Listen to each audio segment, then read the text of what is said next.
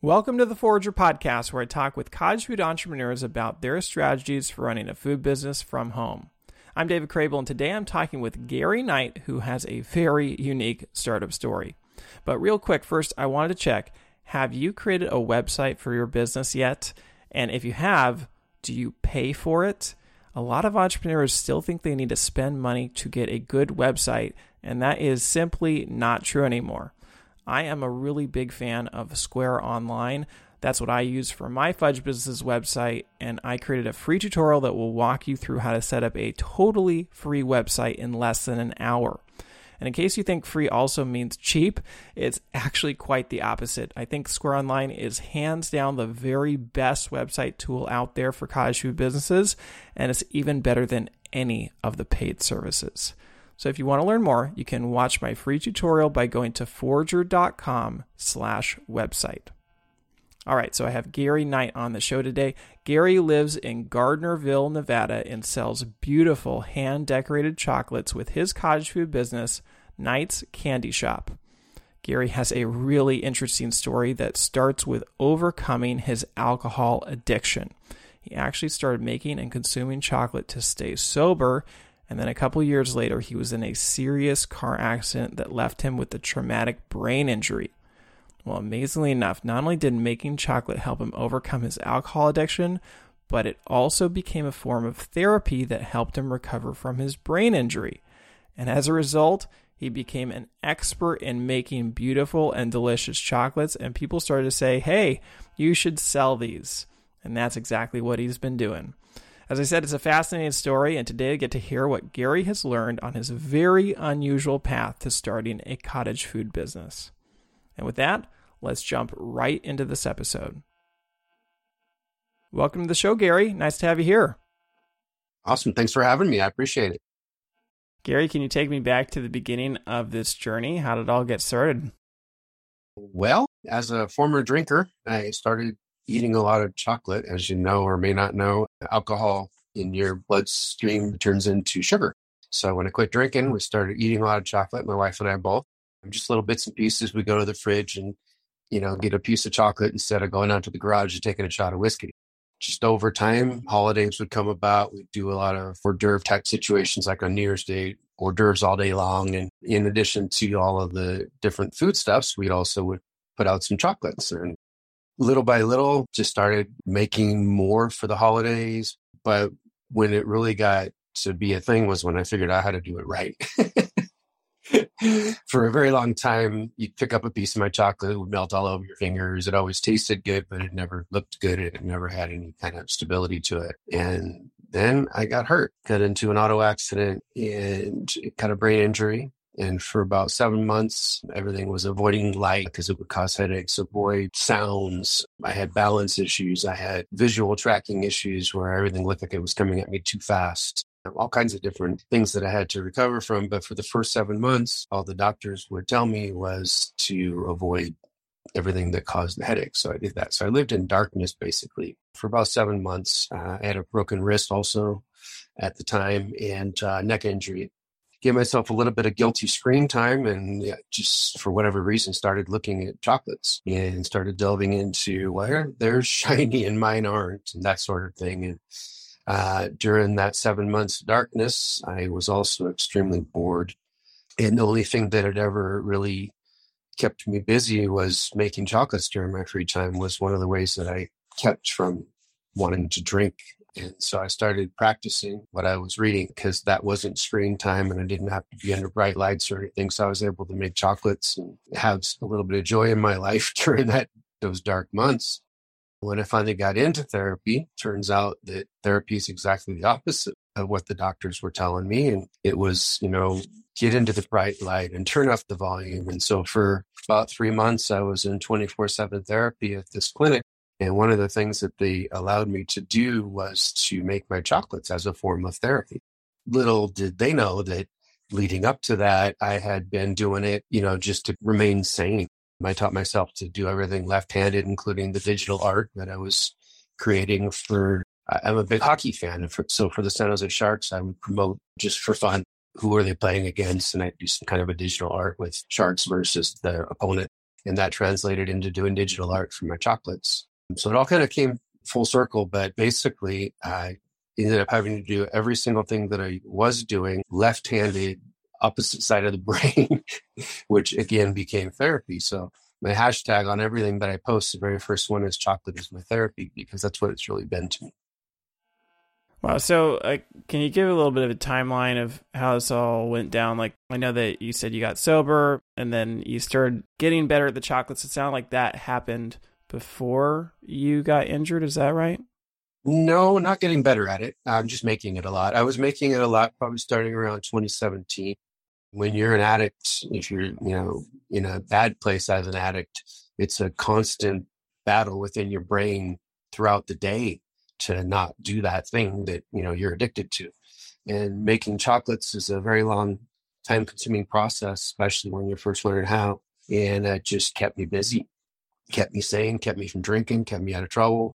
For a couple of years, I was making, I think I've got pictures going back to 2017 of very rudimentary molded chocolates. So I was using a silicone mold back then and putting in some basic flavors. I think I was making peanut butter, probably some mints, things like that. But again, it never had any shine to it. It wouldn't hold up to any temperatures. You couldn't pick it up without getting chocolate over your fingers, things like that. It wasn't until the brain injury where I really started learning how. And that was November 2019 was the brain injury. And by February 2020, I had figured it out. And I actually made my wife a box of Valentine's chocolates that were shiny, that were crisp, that were the way that a chocolate should be made. And starting from then, I made probably 100 batches of different designs. Mostly the exterior was what I was focusing on at the time, trying to get it shiny, trying to figure out new techniques, new designs. Gave away 100 batches of chocolates to friends, family, whoever would stop by. If we had a service person at the house, they'd get chocolates. If I could catch the mail person, I'd give them chocolates. I mean, just anybody. Because it wasn't any fun to make it unless somebody was eating it. And didn't want to be the only one eating it. I wanted other people to experience what I was doing, because I was really enjoying it. Like I said, as soon as I learned how to do it right, I just went crazy with it. So when I was at the therapy clinic, everybody was trying it, and they had me do a class on how to do it, again, as a form of therapy for myself, as well as the other patients that were there. And they mentioned, you should really sell this stuff. And so while I was there, I created what is now the name of my shop, Knight's Candy Shop, and solely came out of trying to find a name that was available on Instagram, Facebook, and Gmail. I wanted it to be the same in all three formats. So I started out looking for Knight's Treats, Knight's this, Knight's it, ended up being Knight's Candy Shop. And from there, I created a logo and then just started posting all the pictures that I had taken of everything that I had made, just teasing everybody. I think I teased everybody for about a year. And, little by little, hey, do you ship? Sure, I do. Not knowing about any laws or anything. So I was shipping my candies all over the country. And then when we retired, December 2021, it's been a year now, almost. We moved out to Nevada, and that's when I started looking up the laws and how do we do this right. And so now we're a cottage food business here in Nevada.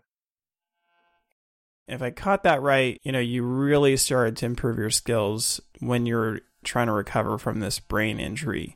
I mean, would you say that, like, in a weird way, the brain injury was needed to get you to the point of selling, or do you think that would have happened over time regardless, since you were already, busy making chocolates?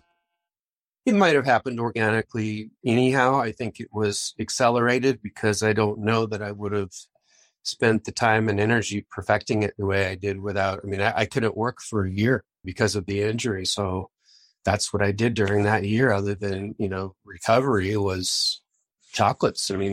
I became very less conversational since the injury. And I can tell you that 90% of the time when I wasn't saying anything, my mind was racing about chocolates, about a design, about flavors, about how to, increase shelf life, all of it. My mind was constantly thinking about it.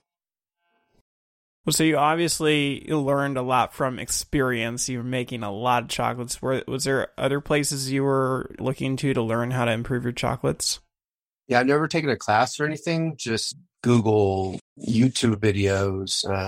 I follow probably 200 some odd chocolatiers on Instagram from all over the world. So I get to see their designs. Sometimes they'll share a recipe. Anytime I see a design, I always want to learn how did they do it, and then how can I make it mine. I do the same thing with a recipe. You'll find somebody else's recipe, and then once we try it out, we change ingredients for flavor, for mouthfeel. There's all kinds of different things that are involved in creating what goes in. But yeah, it's all very time consuming, which is what I like about it. I saw a post where you said that you were given a gift holiday or something of the Pralinarium 4 book. And I had not been familiar with that book, but it seemed like a pretty expensive book. Like, can you talk a little bit about that? Yeah, I believe it's about a $200 or $300 book. It literally brought me to tears. I had asked for it, and I should kind of go backwards by saying that my wife did not support my chocolate adventure early on. I tend to not stick with things. So here I'm putting all this money into all these things, and she just didn't think I was going to stick with it. But when her and the family got together and bought me that book, it literally just brought me to tears because it was acceptance. It was them saying that they believe that I'm really going to go after this, really going to stick with it. And that was huge for me. There's a lot of techniques in the book. That's where I wanted it. And he goes into properly tempering chocolate, how to mold chocolate. And then he's got, his signature designs that he teaches. And each of his book volumes has just fantastic artwork in it and everything else. And Andrei Dubovik is his name. He's been one of the chocolatiers that I've been following and trying to mimic designs and then kind of make them my own. But yeah, that was huge. That was a really big moment in my life to have the family chip in and buy that for me. It meant a lot. Going back to when you were in the recovery period, and obviously the pandemic happened right at that time, right after it sounds like you really started to get the hang of the candy. Did that affect anything as you move forward? I will say that, first of all, I was in seclusion probably about 3 to 4 months before the rest of the world was. So when the pandemic happened, it really had almost no effect on me, except that now all of a sudden I'm wearing a mask to the doctor's office. I wasn't going anywhere. The only place that I went during those first 7 months was to doctors. Other than that, I was home.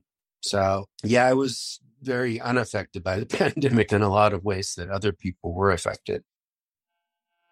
Well, I don't know if you've thought about this, but I noticed you started posting on Instagram right at the beginning of the pandemic, and that also was a time when people were spending a lot more time on Instagram because they were home. So do you think that kind of helped boost interest in your Instagram feed? Quite possibly. I mean, that was right when I got into, that was probably the first month of therapy when I started doing all of that. Yeah, I think it all coincided.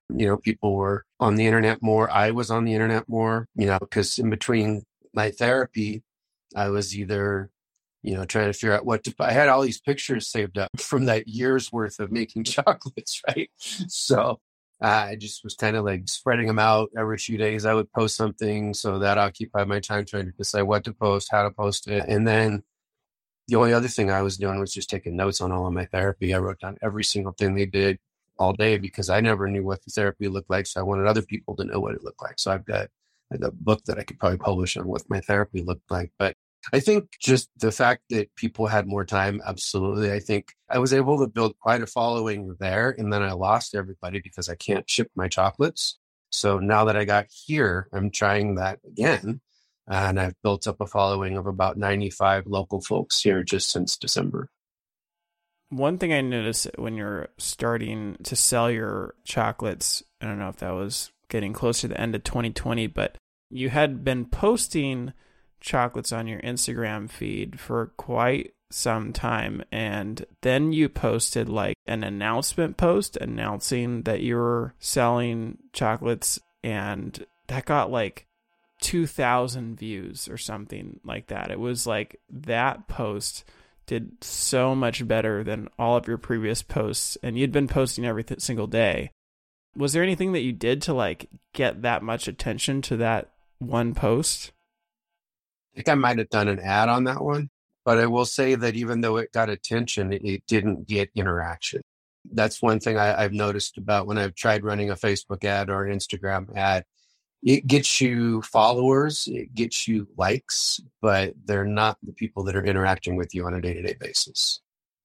Do you feel like Instagram hasn't really affected your business that much? Like, how have you found success in getting the word out about your business?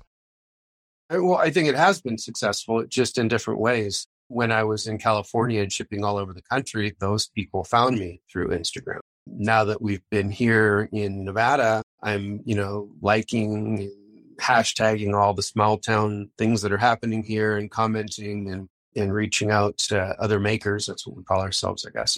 And the community, we're doing farmers markets now, and the communities, everybody's just super willing to help each other. So as much as people helped me when we got here, I'm also helping people that are just trying to get into the farmers market as well. So it's just the Instagram lets people know we're here. That's really what it's about. I'm trying to get people to follow me so that they know that, when I post, hey, we're going to be at the farmers market on Tuesday, they know that we're there. That's really what I'm using Instagram for, is just to let people know where we're going to be. So, you're obviously getting support from people saying you should sell these. You started selling them. What was the reception like? Did your business grow very quickly, or was it pretty slow? Like, take me through those first few months. It's been about as slow as I want it to be. I have a fear of success, I think you might say. Try not to do too much too soon. So what it has done is it has paid for me to be able to keep doing it, I guess is the best way that I can put it right now. We're not making profit yet. We're still buying equipment.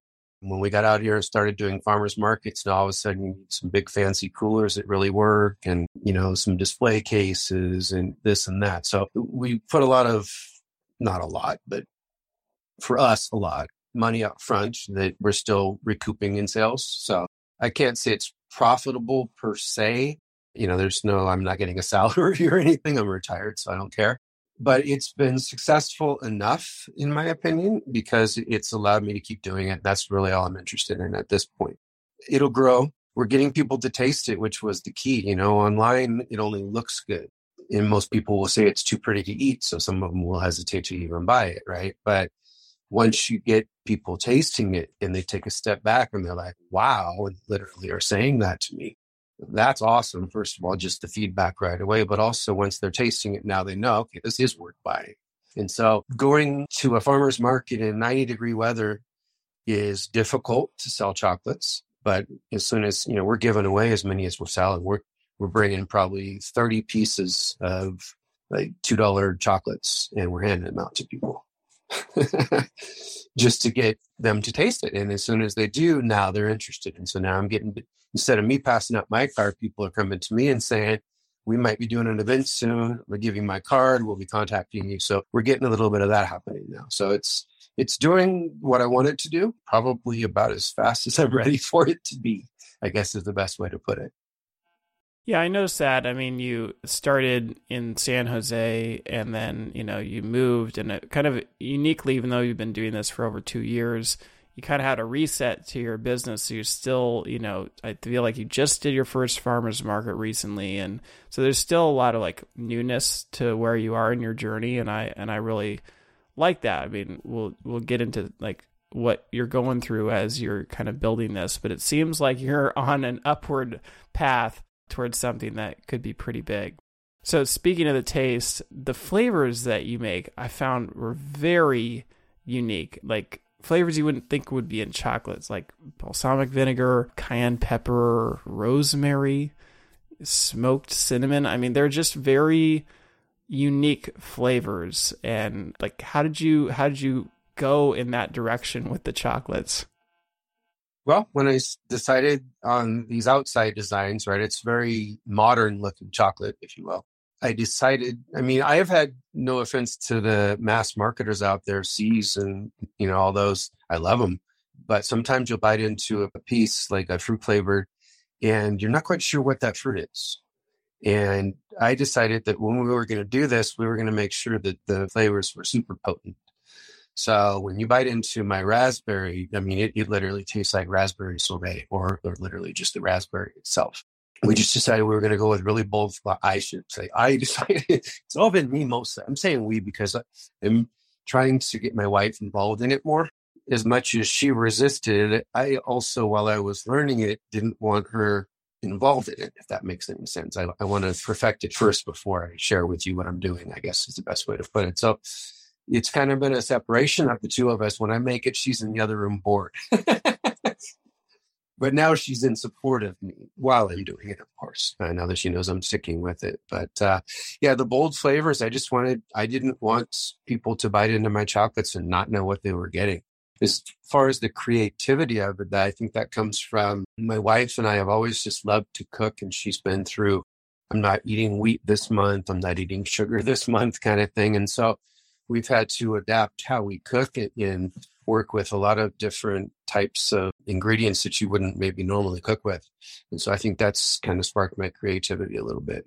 I'll hear somebody, they baked a muffin and it's lemon blueberry, and I'm going home and making lemon blueberry chocolates. You know what I mean? It'll just kind of come from that sometimes.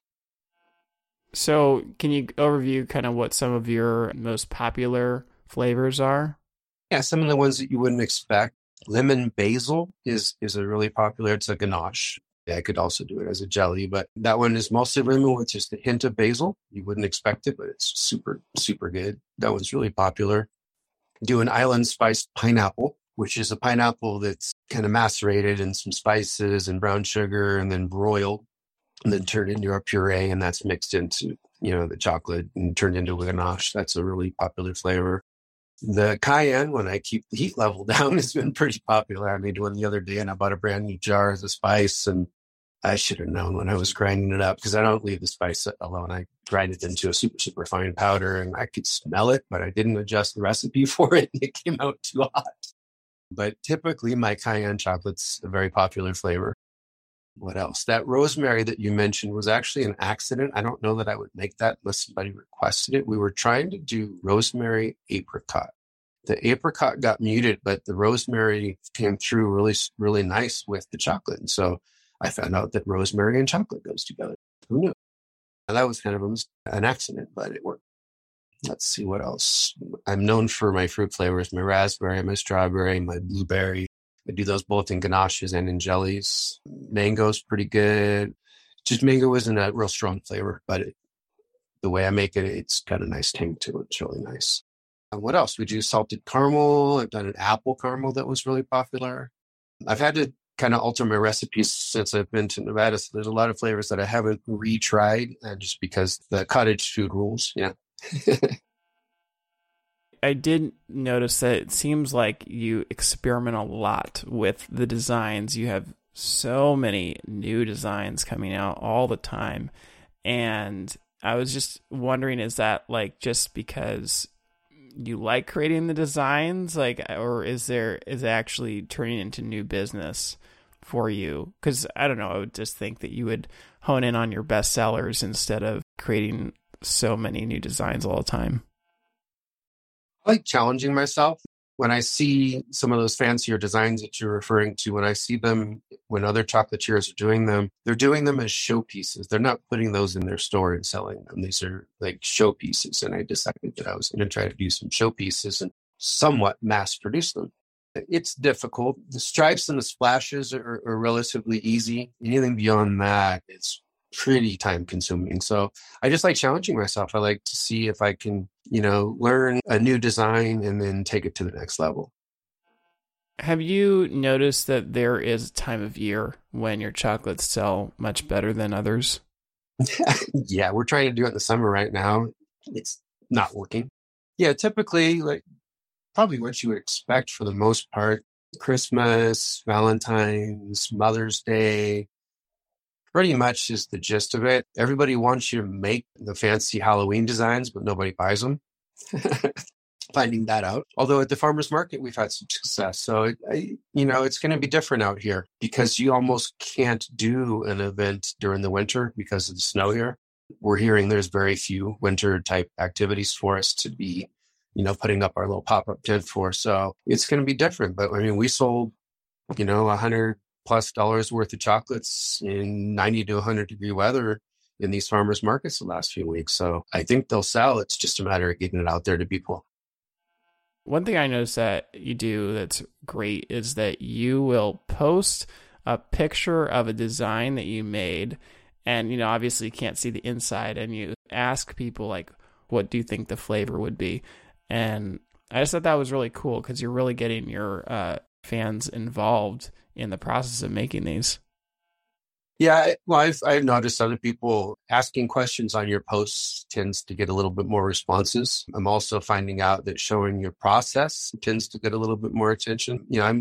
I've learned just over the last couple of days listening to some of your podcasts, some new tips. So those will be taken into consideration. But one of the biggest things that I've done that's I think been helpful is posting hashtags or ats of other local businesses that are also just trying to make it. And we're doing that for each other, and it's really been helpful. There's a local baker in town, and I bought some of her sourdough, and then I took some pictures of it and posted it for her. There's a leather guy I bought a wallet from, and so I've been promoting his stuff, and he's doing the same for me. And with this type of a community, that just snowballs, and it's been really awesome. So you've got, obviously all the chocolates that you're making, but then you also started a spice company too, right? I guess it's part of the same thing, but can you talk a little bit about that? Yeah, I'm going to call that one a failure. I tried. I actually shut that down. I was just looking for something, that would sell during the summer, to be quite honest with you, because chocolates typically don't. That was a couple of years back. I was blending spices, smoking spices. The one that worked the best was smoked pepper. So if anybody wants to start a spice smoking company, pepper takes the spice the best. But yeah, we put together some spice blends. I had a island spice blend. I had a Cajun spice blend, a couple others. But to be quite honest with you, 0 sales, nothing. I think if I was to try it again and do it at the farmer's market, it might work. But that's not something for me anyhow. People were not buying that sight unseen. I think if they'd have smelled it and tasted it, maybe they'd have bought it. But yeah, that one didn't work. Well, what were you doing to try to sell it? Same thing I'm doing with the chocolates, posting it on Instagram.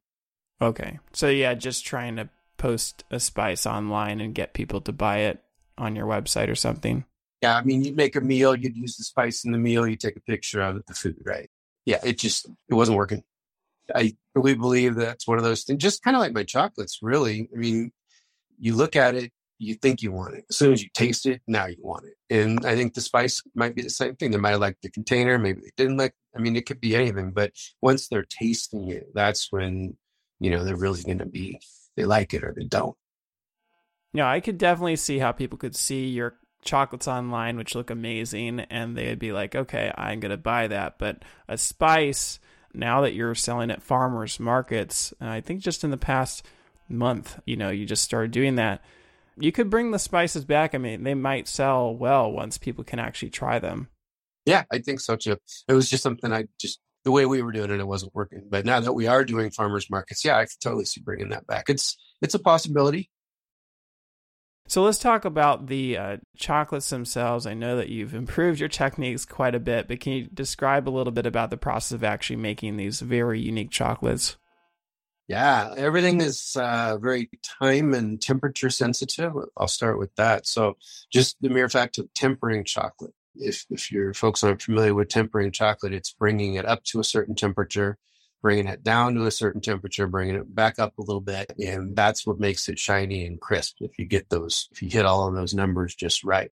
But while you're bringing it up and down to those temperatures, you also have to keep the chocolate moving. The crystals have to be moving while they're warming and cooling or they don't set right.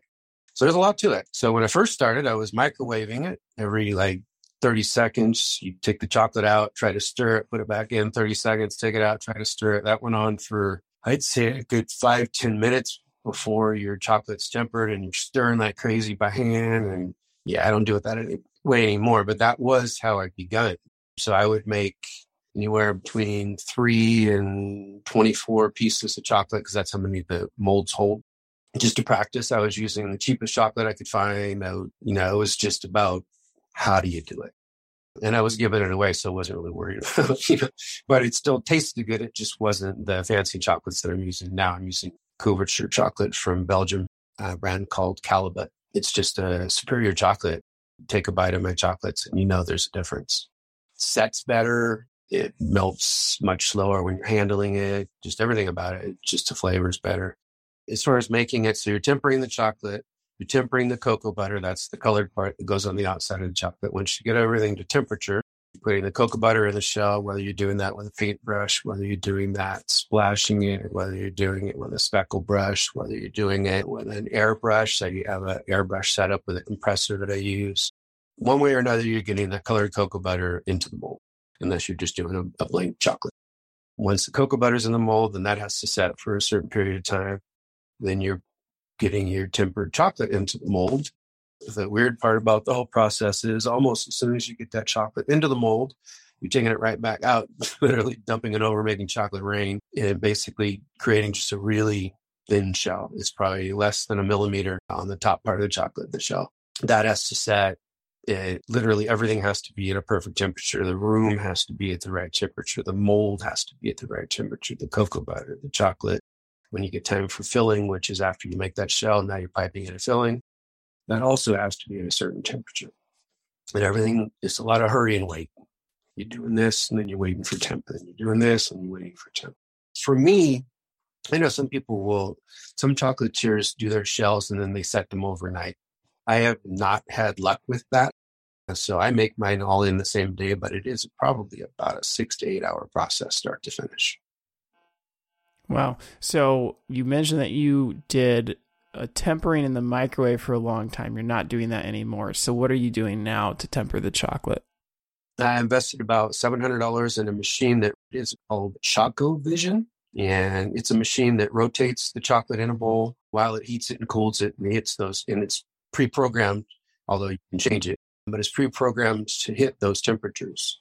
So like if you were tempering cocoa butter, you'd go up to 111 degrees, then you'd bring it down to 80 degrees, then you'd bring it back up to 86 degrees. This machine does all of that for me while it stirs them. And you're saying without the tempering process, like if you're just to melt chocolate over a double boiler, it wouldn't be shiny at all, basically. Yes and no. There's a cheat. When I was first starting, I wasn't tempering my own chocolate.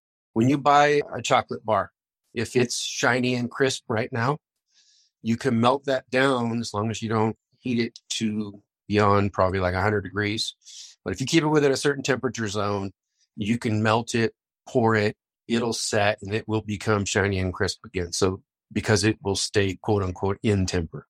But in general, yeah, you're going to take it through those 3 temperature zones to temper it. Now, you talked about the chocolate that you use Calibut chocolate. What is that costing you compared to like a more lower end chocolate? It's about $10 a pound. If you go to Trader Joe's, buy their Pound Plus bar, I think they're selling them for about $5. So yeah, about twice as much. Where are you sourcing the chocolate from? I'm buying it through Amazon. I believe it's coming probably through Bake Deco, which is a local company, well, not local, a USA company out of New York. And I know you're also putting cocoa butter in, colored cocoa butter. Where are you getting that from? Basically, I'm buying almost everything through Amazon, but that's coming from a company called Roxy and Rich. I also use Chef Rubber. I've had success with the way they set those 2 brands.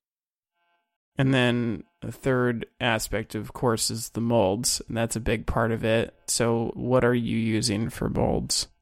Yeah, so when I started out, I was using silicone molds. And again, I wasn't tempering the chocolate back then. So I don't trust silicone molds. I just didn't like the shininess that they gave, even when I finally did figure out how to do it. So I'm using polycarbonate. And so it's a hard plastic. Polish it like you polish your car.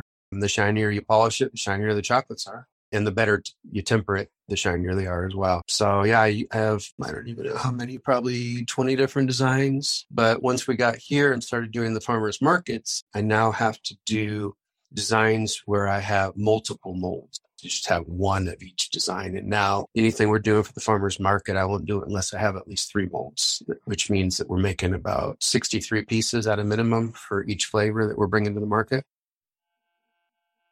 You said the process is like a 6 to 8 hour process, but like how many actual chocolates can you make in that 6 to 8 hour time frame?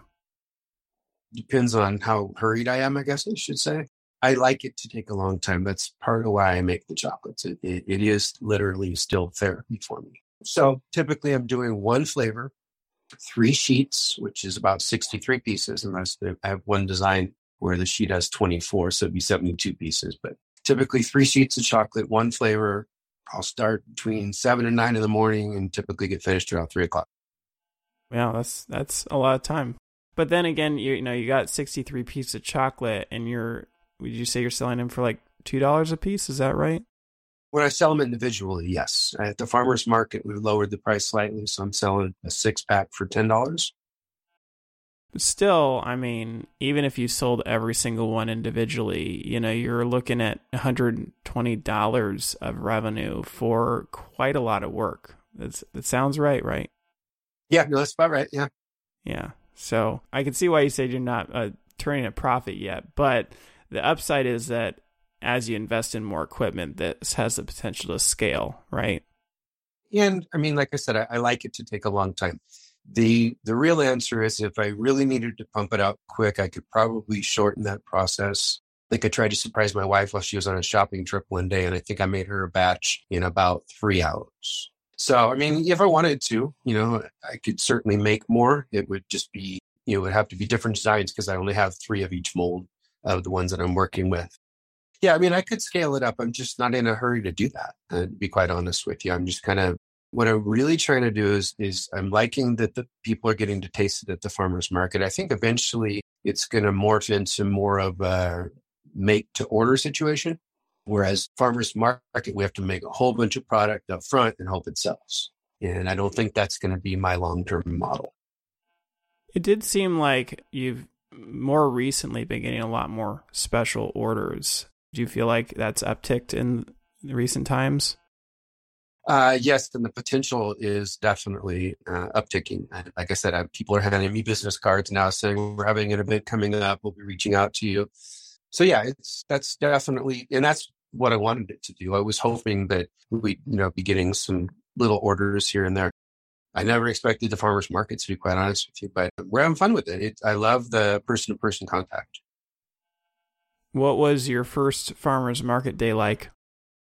Well, it takes about, right now, because like I said, we're slow, it takes about 4 days to prepare for it. So there was a lot of that. It was 2 days of making chocolates. We decided that because there's going to be kids around, we probably should do something for the kids. So we did some chocolate covered Oreos, and then we did a half dipped chocolate chip cookie. And for our first event, not knowing what to do, we brought out a pop-up tent. We had a table out there, didn't have any display cases. It was 90 something degrees, so we couldn't put anything out on the table. I put some digital photos in a photo frame and put it out there on the table. People couldn't see it because the sun was too bright. It was interesting, but we kept samples flowing and we ended up selling a little over $100 worth of chocolates that day. Basically, it paid for what we paid for the booth, what we paid to make the stuff, plus maybe $50. So your business is definitely still growing, and there's a lot of reasons why you do your business, right? As you said, it's therapy for you, and that's awesome. Probably the real question is, do you think that somebody who is just trying to start a business, would you recommend this as a potentially lucrative cottage food business for them? I think the cottage food part of it makes it a little bit difficult in terms of the lucrative. I think if you were able to scale it to a professional kitchen, then you can put it in some stores and things, then you get that going. For us, I think it's going to be a semi-profitable side business, which is really all we want it to be. We're out here where there's a bunch of lakes and things like that, and I don't want to be busy every week making chocolates, but I do want to be busy maybe every other week making chocolates, right? So yeah, I think for us, it's fun. We're able to play around with it, kind of take it as it comes. If I get too busy, I don't know what I will do, to be quite honest with you.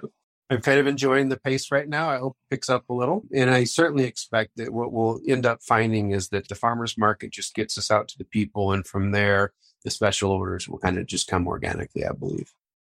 So you said when you moved to Nevada, that's when you got everything set up legally. And I believe you're the first guest I've had that's from Nevada. Can you talk a little bit about what it took to get set up as a legal cottage food business in Nevada?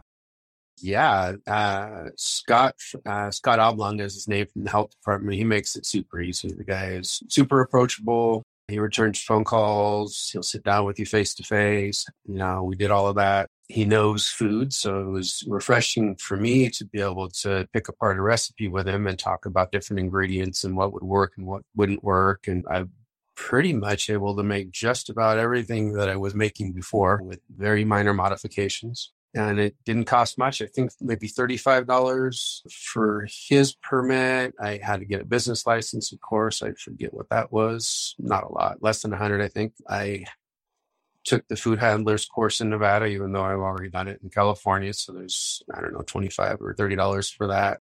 Really, that was about it. Most of it for us was just equipment. We had to buy coolers. We had to buy the pop-up, a banner, that sort of thing.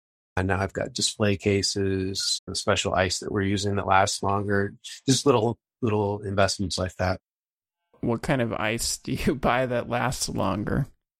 Don't remember what it's called, but there's a special ice that you buy. They send it to you. It's like a packet with chemicals in it. No liquid. You add water to it, seal it permanently. And when it melts, ice melts at 32 degrees, right? This stuff melts at 18 degrees. And it stays at 18 degrees the entire time that it's melting. It'll stay in a cooler for 2-3 days if you don't open it, and you take it out, it'll still be cold. So I noticed that at one point you were trying to sell merchandise on your website as well. Like I saw like a coffee mug or something with your logo on it. What was the motive for trying to sell the merchandise, and did it work? I was the only purchaser of the merchandise. No, it didn't work. I think I was just trying to have more things in my store. I think when you opened up my store back then, there was maybe 3 products and it just didn't look good to me. So I just wanted some things to fill the page. But no, it did not work. Nobody bought anything from that. I've only heard of people being successful at doing that when they have it like at a booth, like now that you're at a market, and sometimes you get those sales. Yeah, if you had the actual product sitting out there, somebody might pick up a t-shirt or buy it or something. But it was just to fill the page. I didn't like how empty my store looked on the web page. Now, you said that you also added some products for the farmers markets, like chocolate covered Oreos. Did those actually sell well? Like you kind of added a different product line?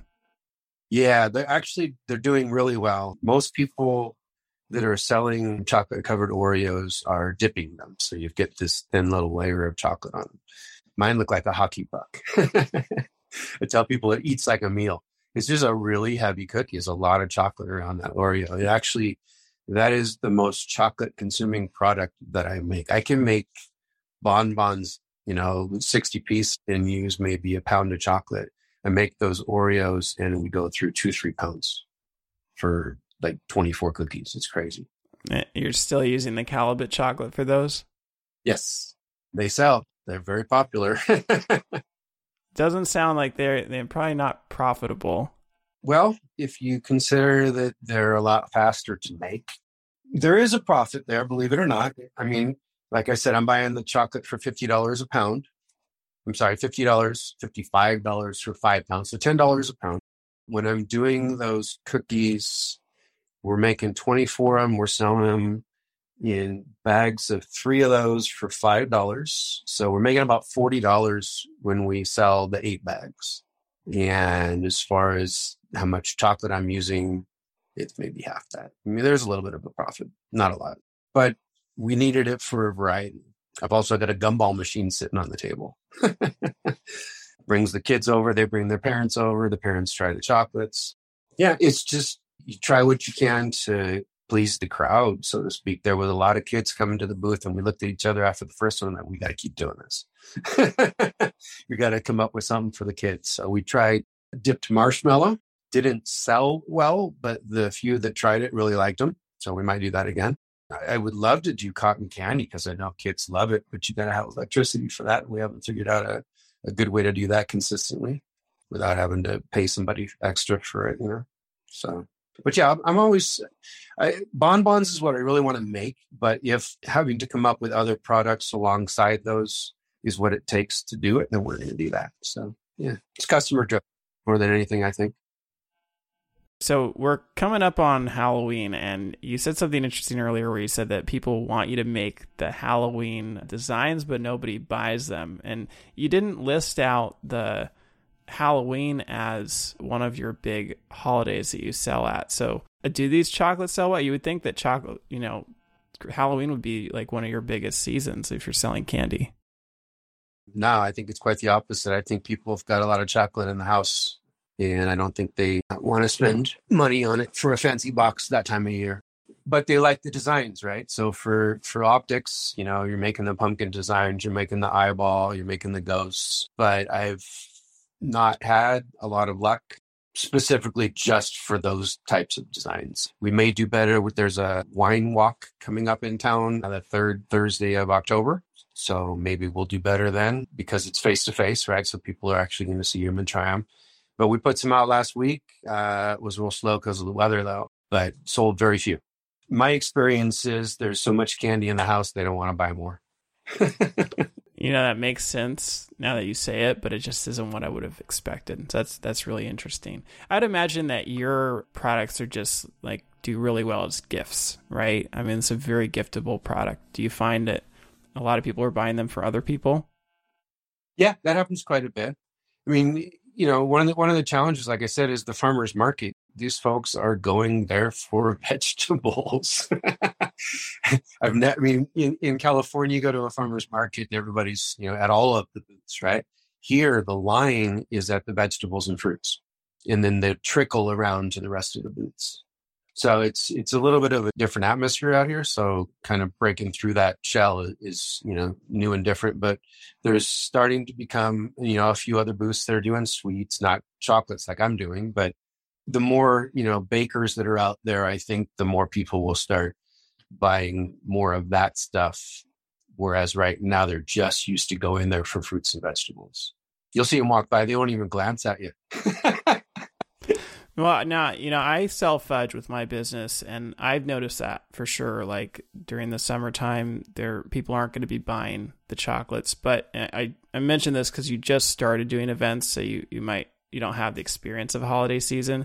I think you're going to notice a big change and shift, especially maybe not even the farmers market, but there's potentially going to be holiday events coming up. If you get into those and you're selling at those, I'd imagine your chocolate's going to be doing pretty well over the holidays. Yeah, well, especially because in the cooler weather, we can display everything. That makes a big difference when people can actually see stuff on your table as they're walking by.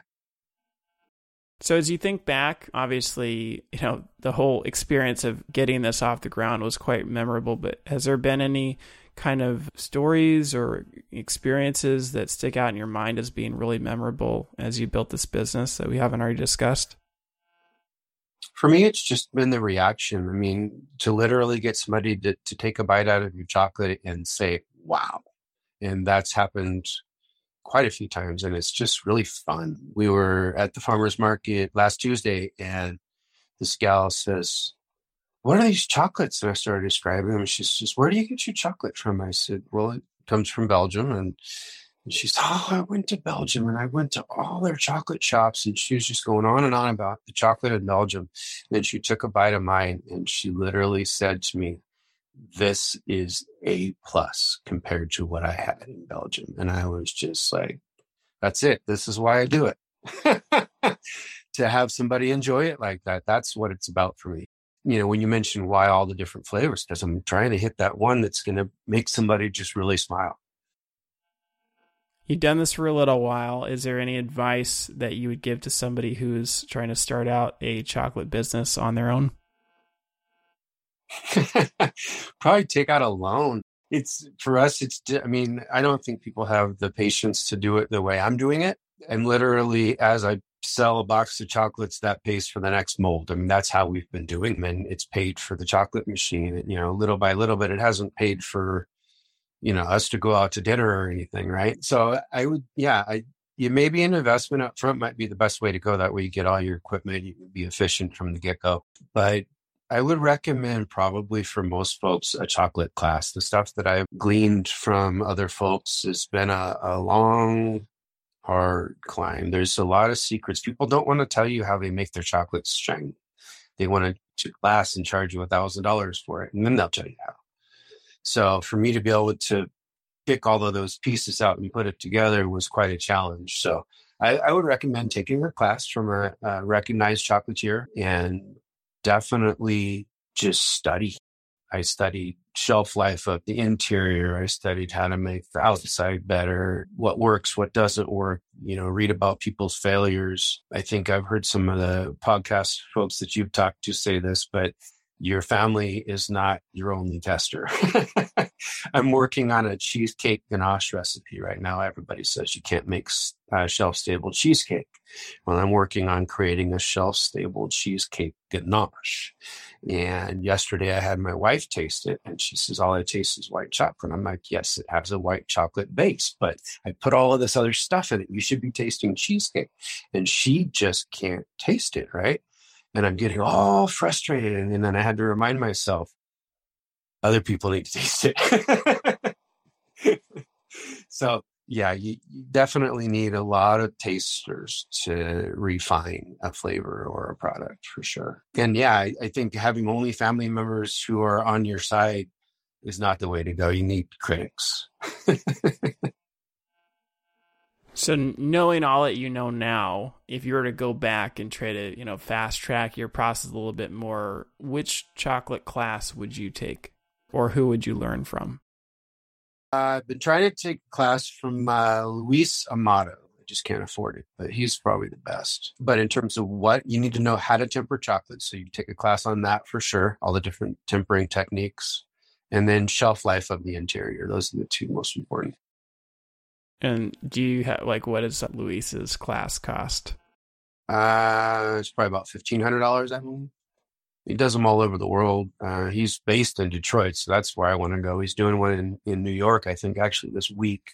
But he does them in Barcelona. He does them in Turkey, all over the place. But I've learned a lot from him. Again, just looking at the pictures, kind of wrap your head around how they do it. Once in a while, they'll show just a flash of behind the scenes, and I just do a screenshot and just look at everything in it.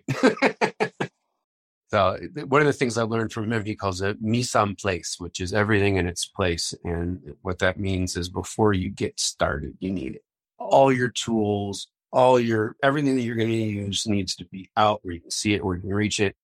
That's probably the biggest thing I've learned from him. So is that a goal of yours in the future to, earn enough money to be able to take one of these classes? Absolutely. Yeah. You said that you're definitely liking the slowness of it and that it's providing a lot of value to you as it is. You don't want it to grow too much. I mean, are there any goals that you have for this business as you look into the future? I think I'm in a small town. There is a candy store here. I don't want to replace them or put them out of business by any means, but we're doing different things. I'd just like to be the go-to when the folks in town think of a fancy box of chocolates. Very good. Well, thank you so much for coming on the show and sharing a little bit about your business and your journey.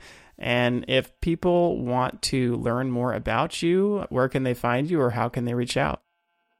Well, I'm on Instagram and Facebook both as Knights Candy Shop with a K, everything else spelled normal, Candy Shop. And you can certainly reach out by email as well, knightscandyshop@gmail.com. And believe that'll get you to my phone number and address as well, locally here in Gardnerville, Nevada. I'm only able to sell in Douglas County, Nevada. So anybody reaching out, keep that in mind. But if you're looking for tips or help or anything like that, certainly reach out. Awesome. Well, thank you so much for coming on the show and sharing with us today. Thanks for having me. I really appreciate it. That wraps up another episode of the Forager Podcast. For more information about this episode, go to forager.com/podcast/72. And if you're enjoying this podcast, please take a quick moment right now and leave me a review on Apple Podcasts. It doesn't have to be a long review, but it's truly the best way to support this show and will help others like you find this podcast. And finally, if you're thinking about selling your own homemade food, check out my free mini course where I walk you through the steps you need to take to get a cottage food business off the ground. To get the course, go to cottagefoodcourse.com. Thanks for listening, and I'll see you in the next episode.